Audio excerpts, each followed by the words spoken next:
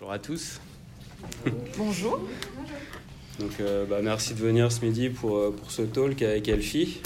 Donc Elfy, comme vous le savez, qui est la fondatrice et la CEO de Supermiro et depuis un peu plus récemment Hello Boss, pardon. Et donc, comme sur les autres talks, elle est là pour nous inspirer, pour raconter comment elle en est arrivée là, les problèmes auxquels elle a dû faire face. Et puis voilà. Donc, par rapport à la trame qu'on t'avait envoyée, si tu pouvais peut-être nous commencer par ton background et nous expliquer ton expérience précédente, comment t'en es arrivé à créer Supermiro, ton expérience entrepreneuriale, de salarié avant et tout ça. Ok, bonjour. Ravie de vous parler un petit peu de ma vie. Donc en fait, je suis Elfy. J'ai fait une dizaine d'années en tant que concept woman, comme on dit. Donc j'ai travaillé dans l'industrie de l'architecture, du design et de la communication. Et finalement, ce que j'ai fait dans différentes boîtes, c'est créer des concepts. Parce que les gens adorent avoir des beaux produits et des beaux services, mais finalement, il faut beaucoup de storytelling autour de ça pour que ça prenne vraiment beaucoup d'ampleur et qu'on raconte des histoires aux gens. Et c'est ce que les gens aiment vraiment. Et ça, c'était mon métier pendant 10 ans. J'ai quand même commencé ma carrière dans l'éducation nationale pendant 3 ans en France. Donc l'entrepreneuriat, c'était pas non plus une voie toute tracée pour moi. Et finalement, malgré le fait que ce soit des expériences heureuses, parce que j'ai travaillé entre Paris, New York et Milan avant d'atterrir à Luxembourg, j'étais toujours un petit peu à l'étroit dans mes expériences. Au bout de 2-3 ans, j'avais un peu un plafond de verre au-dessus de la tête qui m'empêchait d'aller vraiment jusqu'où j'avais envie d'aller. Et malgré le fait que dans ma dernière aventure, j'ai intrapris avec mon ancien boss dans la société, je manquais toujours un peu de challenge. Et en arrivant à Luxembourg, en fait, j'ai eu tout de suite cette vision déjà de la possibilité de pouvoir entreprendre, contrairement à des villes où je m'étais sentie beaucoup plus petite dans les grandes villes type New York. Luxembourg, j'ai senti que c'était une ville à taille humaine, un pays où on pouvait rapidement aussi serrer des mains. Et je me suis dit, c'est peut-être ici qu'il faut que je commence ma première aventure entrepreneuriale, parce que j'avais toujours ça dans un coin de ma tête. Et je me suis dit, essayons. Donc j'ai été vraiment à l'écoute de ce que les gens disaient autour de moi. J'ai entendu beaucoup de gens se plaindre. Je fréquentais beaucoup d'expats qui arrivaient d'autres grandes villes et qui disaient « il n'y a rien à faire au Luxembourg ». Et je disais « mais non, c'est pas possible, regarde, hier il y avait la foire au disque au Roton, c'est génial. Tu aurais pu aller découvrir des vinyles, etc. En plus, tu viens d'acheter un super truc pour écouter les vinyles parce que c'était la mode. » Et finalement, ça correspondait aussi à mon mode de vie. Parce qu'à chaque fois que je suis arrivée dans une ville, j'avais envie d'aller boire le thé dans le dernier truc à la mode, de découvrir le dernier concept store, de visiter un peu tous les quartiers pour connaître la ville dans laquelle je vivais. Et donc, les deux idées mis bout à bout, je me suis dit, il y a quelque chose à faire. Je délivre toujours des bons plans à certains copains, copines le week-end. Essayons de mettre tout ça sur un site internet, de créer une one-stop destination où on regroupe tout au même endroit et finalement voir si ça leur rend service. Donc, j'ai pris un copain. Alors, pour la petite anecdote, c'est assez marrant parce que la première expérience que j'ai eue à Luxembourg en arrivant, c'était dans une agence de web design. À l'époque, un de mes boss, parce qu'ils étaient 3, est devenu en fait mon CTO et je suis maintenant sa boss. Et c'est lui qui m'a appris à coder parce que j'ai pris la direction de l'équipe artistique qui crée des sites web. Et je lui ai dit, écoute, franchement, moi je veux bien les diriger, mais si tu veux qu'on fasse des bons sites internet, à un moment donné, il faut que moi je sache coder. Et en plus, évidemment, ça m'intéressait. Donc sur son temps libre, il m'a appris à coder. C'est comme ça que je suis devenue développeur front-end, puisque j'avais déjà toute la partie design. Et pour cette aventure, je lui ai dit, écoute, aide-moi à coder le bac. Et il m'a filé un coup de main. C'est comme ça qu'on a lancé le premier site en responsive design. 6 mois après, on avait 10 000 monthly active users à Luxembourg. Donc ça avait déjà 10% de pénétration sur la ville. Donc on s'est dit, il y a peut-être quelque chose à faire. À ce moment-là, 0 budget marketing dépensé, absolument pas de techno. C'était moi qui encodais de mes petites mains toutes les centaines de milliers d'événements qu'il y avait chaque mois sur mes heures, sur mes temps de vacances et peu importe. Et puis voilà, donc je lui ai dit, maintenant, ça t'intéresse de rejoindre l'aventure avec moi, il faut qu'on développe une techno, il faut qu'on développe un algo qui soit capable en fait de faire le petit boulot que je fais à la main, mais automatiquement, parce que sinon on s'en sortira jamais. Et là, j'ai commencé à avoir la vision de l'entreprise de Supermiro qui était d'aller inspirer la vie sociale de millions de gens. Donc quand on parle en millions, évidemment, il fallait des choses. il a accepté de me rejoindre sur cette aventure et c'est comme ça qu'on a vraiment commencé l'aventure Donc Supermiro. au tout début, tu n'avais pas forcément de stack techno et tout ça, c'était juste une succession de pages HTML que toi tu codais. Ouais, c'est ça. On avait un back-end, une admin. Ça, c'était ton MVP ou... C'était mon MVP, ouais, complètement. Ok, ça marche. Et du coup, comment qu'est-ce que j'allais dire, comment t'as réussi à gérer la transition entre le fait d'être salarié, d'avoir une vie plutôt safe et de passer comme ça à l'entrepreneuriat? C'était d'abord un side project ou tu t'es lancé? C'était d'abord un side project dont mon boss, pour qui j'avais un trapris, mon ancien boss, connaissait tout à fait l'existence du projet. Mais pour moi, j'y croyais en fait. À partir du moment où j'avais validé le MVP au bout de 6 mois et qu'il y avait déjà des indicateurs, à ce moment-là, pour moi, c'était bon. Donc j'ai passé à peu près 1 an de transition. Donc je suis restée 6 mois dans l'ancienne boîte, 1 an non salarié de ma propre boîte. Et ensuite, j'ai pu commencer à me salarier. Ok, ça marche. Tu pourrais nous présenter un peu Supermiro de façon un peu plus formelle, donc avec par exemple le business case, la value proposition, on l'a compris, les différents pain points et les solutions que tu as apportées au travers de cette solution. Supermiro, en fait, c'est l'assistant personnel qui s'occupe de votre temps libre. Donc c'est ce que vous avez évidemment de plus précieux et on s'est dit... pourquoi ne pas vous montrer évidemment tout ce qui se passe juste sous vos yeux. C'est d'ailleurs pour ça qu'on s'appelle Supermiro et pas événement Luxembourg, parce que si vous êtes complètement Miro, vous avez besoin de grandes lunettes et nous, toutes nos illustrations vous prêtent de grandes lunettes pour voir ce qui se passe juste sous vos yeux. Et donc on a décidé de référencer effectivement à peu près toutes les activités, tous les événements, toutes les choses à faire. Donc ça, c'était le tout début.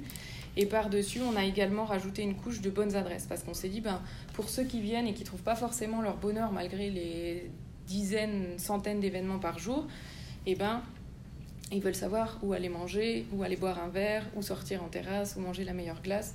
Et donc l'idée, c'était vraiment de venir compléter les événements de bonnes adresses. Évidemment, on a une taille de marché sur Luxembourg qui est assez restreinte, donc j'ai tout de suite vu en fait quel pouvait être le potentiel à l'international en me dirigeant vers une première ville qui est Bruxelles, qu'on a maintenant attaquée sérieusement cette année. C'est un marché complètement différent ou c'est... Alors justement, on me demande toujours, mais Elfy, t'es française, pourquoi Bruxelles ? Pourquoi pas directement Paris ?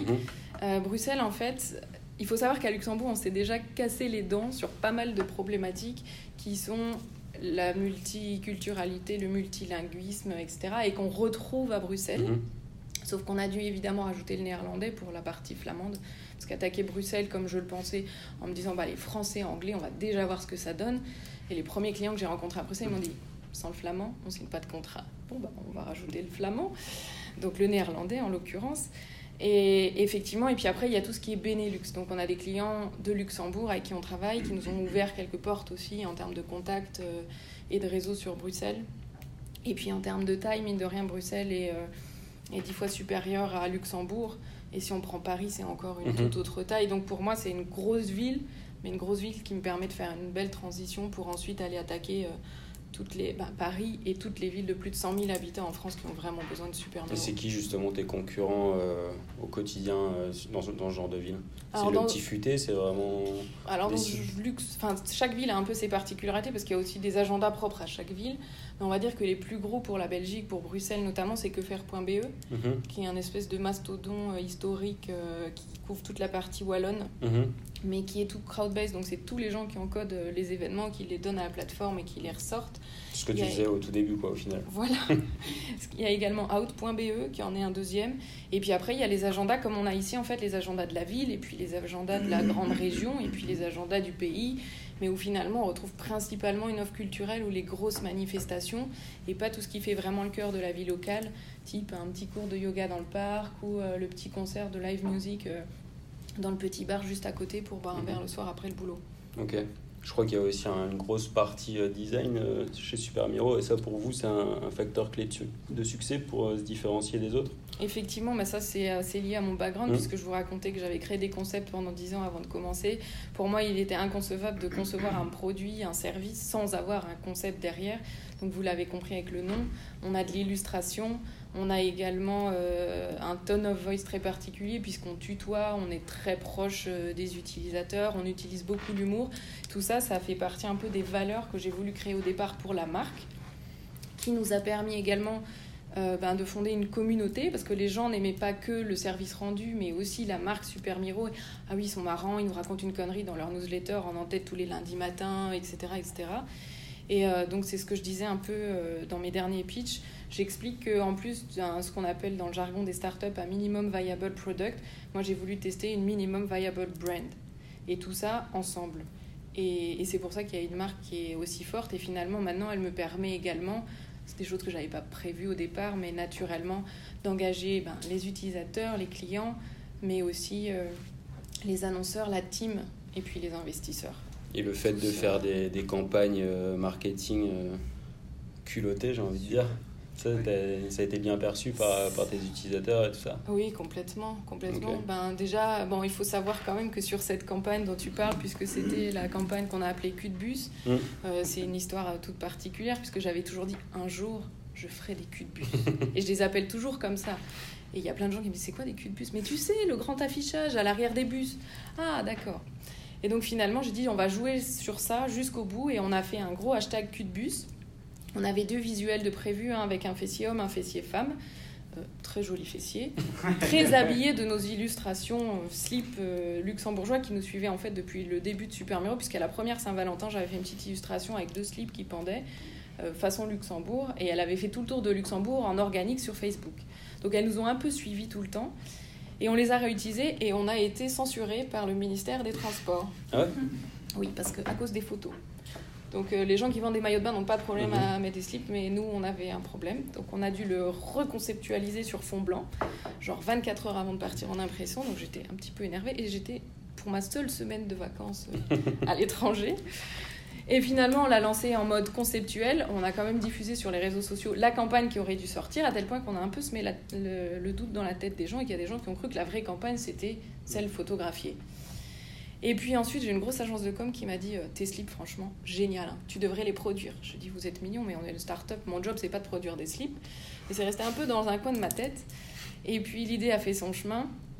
Et un jour, j'ai dit, on devrait effectivement les produire pour une action marketing. Mais alors attention, hein, je voulais des tailles, du S, du M, du L, du XL. Il fallait que ça puisse coller à tout le monde. Des modèles hommes, des modèles femmes. Il fallait que ce soit impression intégrale parce que je voulais pas qu'on ait juste un logo planté au milieu du slip. Donc ça rendait la chose extrêmement compliquée.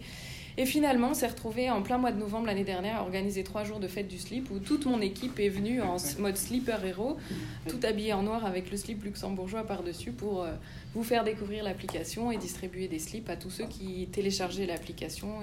Combien de slips ont été distribués? 600 slips. 600 slips en 3 jours. C'est pas mal.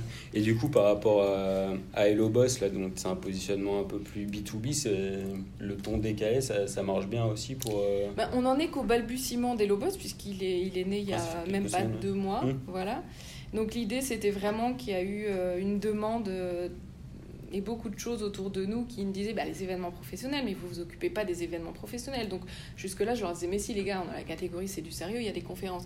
Et puis au fur et à mesure, je me suis rendu compte qu'il y avait une très très grosse offre à Luxembourg, en tout cas, d'événements professionnels. Et je me suis dit qu'il y avait au moins quelque chose à tester pour regrouper tout ce qui était after work, networking, mais par contre par vertical. Donc pour ceux qui aiment marketing et com, savoir vraiment ce qui se passe dans leur domaine, et puis droit, pareil, voilà. Donc pour l'instant, on est resté sur l'idée de se dire, dans la même vibe que Supermiro, c'est pas parce qu'on parle de quelque chose de sérieux qu'on est obligé de le faire de manière sérieuse, pour ne pas dire chiante. Donc gardons notre ton, mais par contre, on est beaucoup plus ouvert puisqu'on est au début du produit, comme on l'a toujours fait, au retour qu'on va avoir, et on va s'adapter. Et du coup, pour te faire connaître, tu vas utiliser le même type de campagne ou comment tu vas faire? Non, je pense qu'on est là, on est plus sur d'autres stratégies où on travaille avec les plus gros employeurs de la place. On a l'idée de faire découvrir, déjà, on a créé des API, donc ils peuvent plugger chez eux, faire découvrir le service en interne. Et pas forcément, en tout cas dans un premier temps, sur des campagnes farfelues. Et je lisais que Supermiro utilisait l'intelligence artificielle, pardon. Tu peux nous en dire 2 mots sur comment? Ah oui, effectivement, entre il y a 4 ans quand je codais tout à la main et maintenant il s'est passé quand même pas mal de choses au niveau techno. Donc on a déjà un algorithme qu'on a créé qui va lui browser tout le web et qui ramène les événements chez nous. Donc il se débrouille. Nous on lui valide les sources au départ, il trouve des sources et nous on lui en donne, on lui dit celle-ci elle est valide, celle-ci elle l'est pas. Donc ensuite il sait, une fois qu'il est plugué sur des sources, il connaît, il les ramène chez nous et là il y a tout un travail de catégorisation Donc, il affecte la bonne photo de la banque d'images, il met la bonne catégorie, il lit le texte, il traduit le texte, il détecte toute une série de keywords qui nous permettent en fait de catégoriser davantage et ensuite de faire tout ce qui est côté front-end, à savoir le profiling. Donc, c'est encore assez récent chez nous, ça fait 1 an qu'on en fait, mais on veut aller beaucoup, beaucoup plus loin. Je vous donne un exemple concret. Ce week-end, j'ai vu par hasard, en passant sur notre plateforme, qu'il y avait la caserne des pompiers à Thionville qui ouvrait ses portes et que tous les petits-enfants qui adorent les pompiers auraient pu avoir envie de voir ça. Ce n'est pas des événements qu'on voit très souvent, mais par contre, si on a connaissance qu'un utilisateur a pour une raison ou une autre des affinités et qu'à chaque fois qu'il y a un événement sur les pompiers qui sort, la prochaine fois qu'il y en a un qui passe, on va lui pousser, on va lui dire « Tiens, ça pourrait t'intéresser ». Et donc en fait, actuellement, plus on utilise la plateforme, plus l'application et le site apprennent à vous connaître et vous délivrent des plans qui vous ressemblent. Et notre objectif, c'est d'aller de plus en plus loin, évidemment, sur cette partie-là. Ok, impec. Est-ce qu'on pourrait enchaîner sur tes premières fois professionnelles et entrepreneuriales? Je précise. Donc on t'a vu pas mal dans la presse, on a vu que tu avais gagné un trophée au Marketers, que tu avais participé ici au Business Woman of the Year. Est-ce que tu pourrais nous raconter peut-être comment tu as géré ton premier employé, ton premier client, quand est-ce que tu as commencé à te payer, parce qu'on entend souvent que les entrepreneurs se payent pas, donc est-ce que c'est le cas? On a lu aussi que tu avais récemment levé 800 000 euros. Donc si tu pouvais nous en dire un peu plus sur ces différentes premières fois et ces différents milestones qui sont importants, j'imagine, dans la vie de Supermiro, dans la tienne, quoi. Oui, alors les premières fois, je dirais que c'est très bizarre, mais en fait ça se fait naturellement, parce qu'il y a plein de choses qu'on n'a pas prévues. Genre j'ai lancé l'aventure, je m'étais dit un jour je lèverais peut-être des fonds, mais j'avais pas du tout prévu. C'était pas une fin en soi, quoi. Non, c'était pas du tout une fin en soi, c'est plutôt au gré des opportunités. Donc mon premier client, je m'en souviens très bien, puisque en fait j'ai été très... Comment on dit ? En fait, j'ai lancé une campagne sur le site de Supermiro, une campagne illustrée à la main, parce que c'est comme ça qu'on les fait, dans l'ADN de Supermiro. Et en fait, c'était pas une campagne officielle. Donc, je l'ai lancée, et ensuite, je suis allée voir la société, qui en l'occurrence était BGL, BNP Paribas. Et je suis allée voir, et je leur ai dit, voilà, on a fait ça. Donc, ils ont dit, ah bah c'est mignon, mais maintenant, on pourrait potentiellement vous demander de la retirer, parce qu'on n'a pas validé ça avec vous. Et puis, il m'a dit, mais en même temps, c'est bien joué, vous pouvez la laisser. Donc, cette campagne, elle a tourné. Et finalement, elle a attiré les annonceurs naturellement, parce que les annonceurs ont vu quel était le potentiel, et vu qu'on ne communique pas de la même manière que les autres, ils ont vu le potentiel, et il y a des gens qui nous ont contactés. Et donc, mon premier officiel client, c'était 3 mois après le lancement, donc assez rapidement. Et on a fait une très belle campagne avec Seat, Okay. Où on avait organisé un panier pique-nique, plus un concours où ils prêtaient une Seat pendant un week-end.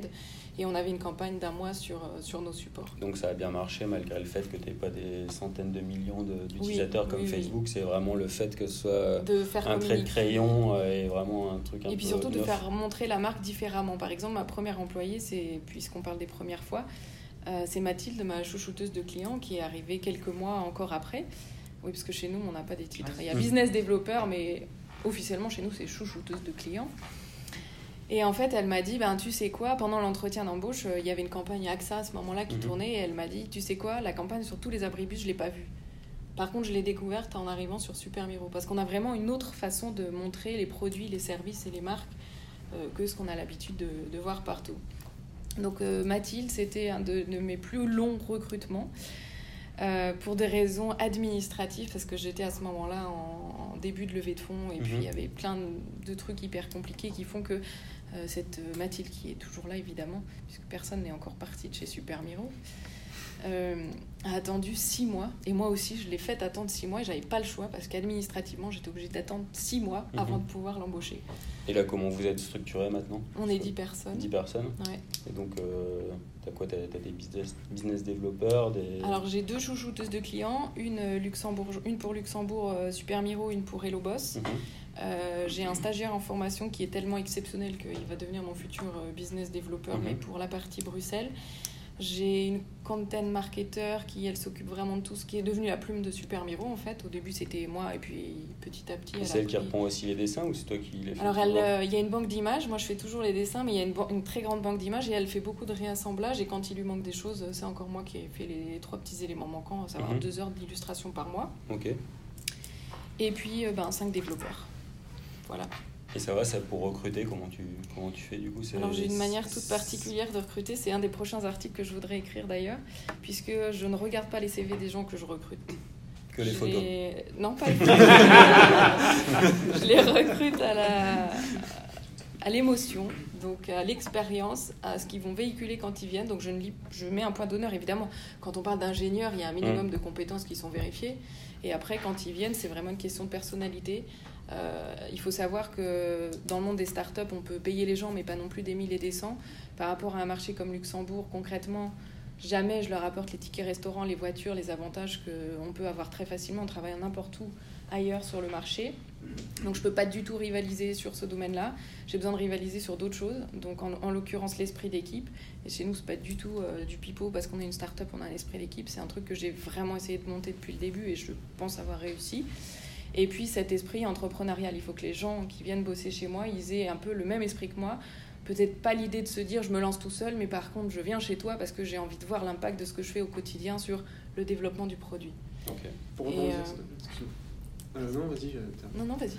Pour rebondir sur la question d'Aurélien, et notamment la levée de fonds, c'est quoi la différence entre le monde avant la levée de fonds et après? Qu'est-ce que ça te permet de faire et à quoi ça te permet de réfléchir? Alors, je pense que déjà, avant la levée de fonds, tu lances un business. En tout cas, je parle que pour moi. Hein, je ne parle pas au nom de tous les start-upers parce que je pense que chacun a son expérience différente. Là, je parle vraiment de ma propre expérience. On fait des choses, on teste, on valide des choses et on se dit, ouais, on a le potentiel de voir super grand. Tant qu'on n'a pas levé des fonds, c'est difficile parce que même si on génère du revenu, mon recrutement n'aurait pas pu être aussi rapide en 3 ans, les 3 dernières années, que ce qu'il a été avec la levée de fonds. Donc on peut réinvestir, c'est ce que j'ai fait au début, ce qu'on appelle bootstrapper, réinvestir l'argent qu'on a gagné pour embaucher la première personne, réembaucher pour la deuxième, mais finalement on n'avance pas assez vite, en tout cas en fonction des ambitions qu'on a. L'avantage d'une levée de fonds, en tout cas pour moi, c'est que déjà j'ai appris l'exercice de la levée de fonds, qui est un exercice complètement à part entière, je ne viens pas des métiers de la finance, rien du tout, donc c'était vraiment très particulier. Et en plus on apprend à connaître son business encore mieux que ce qu'on le connaissait déjà en l'ayant déjà lancé. À savoir aller voir chaque chiffre, chaque truc pour comprendre les implications et comment je vais pouvoir projeter ça, etc. Ce qu'on ne fait pas forcément quand on se lance et qu'on commence. Et la vie après, il y en a qui ont des vies avec leurs investisseurs très heureuses et d'autres moins heureuses. Moi, la mienne est très heureuse. Donc, c'est quoi, c'est des investisseurs passifs ou ils veulent avoir un rôle opérationnel? Il y a toujours du reporting. Donc, une fois par trimestre, un gros meeting où on présente les avancées, les progressions, où on en est, les recrutements, les chiffres, pourquoi on est en retard, parce qu'on est toujours en retard, hein, soyons clairs. Donc, il faut expliquer, Voilà, donc moi, non, c'est une vie assez heureuse. Beaucoup de hauts, beaucoup de bas, parce que mine de rien, même si j'ai la chance de ne pas avoir des investisseurs qui me mettent trop la pression, mais on se la met soi-même, parce qu'on s'est fixé des objectifs, et à un moment donné, il faut les atteindre. Et donc, oui, émotionnellement, c'est pas facile tous les jours, hein, il faut quand même en être conscient. Je pense que si je fais le bilan des 3 dernières années, si je devais recommencer, je recommence, mais les yeux fermés. Mais il faut tenir quand même la baraque. La cadence, quoi. Ouais. Ok. Est-ce que tu pourrais nous parler un peu des pain points que tu as dû rencontrer au cours de ta carrière entrepreneuriale? Donc aussi bien au début que des coups de mou. Tu disais que c'était vraiment en dents de scie les émotions. Comment tu as pu rebondir justement là-dessus et comment tu améliores en quelque sorte ta clairvoyance pour éviter de reproduire les erreurs passées à l'avenir? Je pense que des grosses erreurs, jusque-là, je touche du bois, j'en ai pas fait beaucoup. Je pense effectivement qu'il y a des challenges par contre. Un des plus gros challenges dans un métier comme le mien, c'est l'acquisition utilisateur. Donc, ok, je lance le service à Bruxelles, ok, on a une super couverture des événements à Bruxelles, mais à la fin, il faut bien qu'il y ait des utilisateurs qui les regardent. Donc, comment on va les chercher, comment on les convertit. Donc ça, quand on est sur le marché initial, ça s'est fait un peu naturellement. Quand on arrive sur un nouveau marché, il faut aller plus vite, plus fort. Donc, c'est d'autres problématiques. On a également des canaux qu'on a expérimentés ici ou des manières de faire et on sait on va reproduire les mêmes, mais non, entre-temps tout a changé. Par exemple sur Luxembourg, Facebook, il y a 4 ans, son algorithme. On avait 10 000 fans là, sur notre page. Il y avait 6 600 personnes qui voyaient tous nos posts en organique. Maintenant, il y a 1000 personnes sur une communauté de 25 000 qui voient nos posts en organique. Donc on ne peut pas du tout utiliser les mêmes canaux de diffusion, etc. Ça, c'est typiquement quelque chose qui est un gros challenge et sur lequel on est constamment en train de travailler et de s'améliorer. Okay. Après, d'un point de vue plutôt personnel, comme challenge, c'est ce que je disais, il n'y a pas beaucoup de place pour la vie privée, parce qu'en fait, même si on s'accorde des plages de temps de vie privée, moi, concrètement, je rentre chez moi, je récupère mon petit bout qui a 3 ans, je ne suis pas la maman la plus dédiée à tout ce qui va se passer, les petites crises du soir, etc. Donc j'ai moins de patience que quelqu'un qui a une vie professionnelle un peu plus détendue, je dirais. Et je pense que le cerveau non plus ne s'arrête jamais, parce que mine de rien, je suis là et ah oui, attends, je mets dans mon post-it, faut pas que j'oublie ça demain, ah, puis j'ai oublié d'appeler ça, ah, puis j'ai pas relancé tel client. Et en fait, la tête ne s'arrête jamais. Et je pense que c'est ça le plus difficile à gérer. Ça se gère, mais il faut... L'aspect perso, quoi. Ouais. Moi, c'est ce que j'ai le plus de mal à gérer, c'est vraiment cet équilibre, le work-life balance, dont on parle toujours. C'est ce qui te plaisait aussi à l'origine, j'imagine, le challenge et tout ça. Oui, complètement.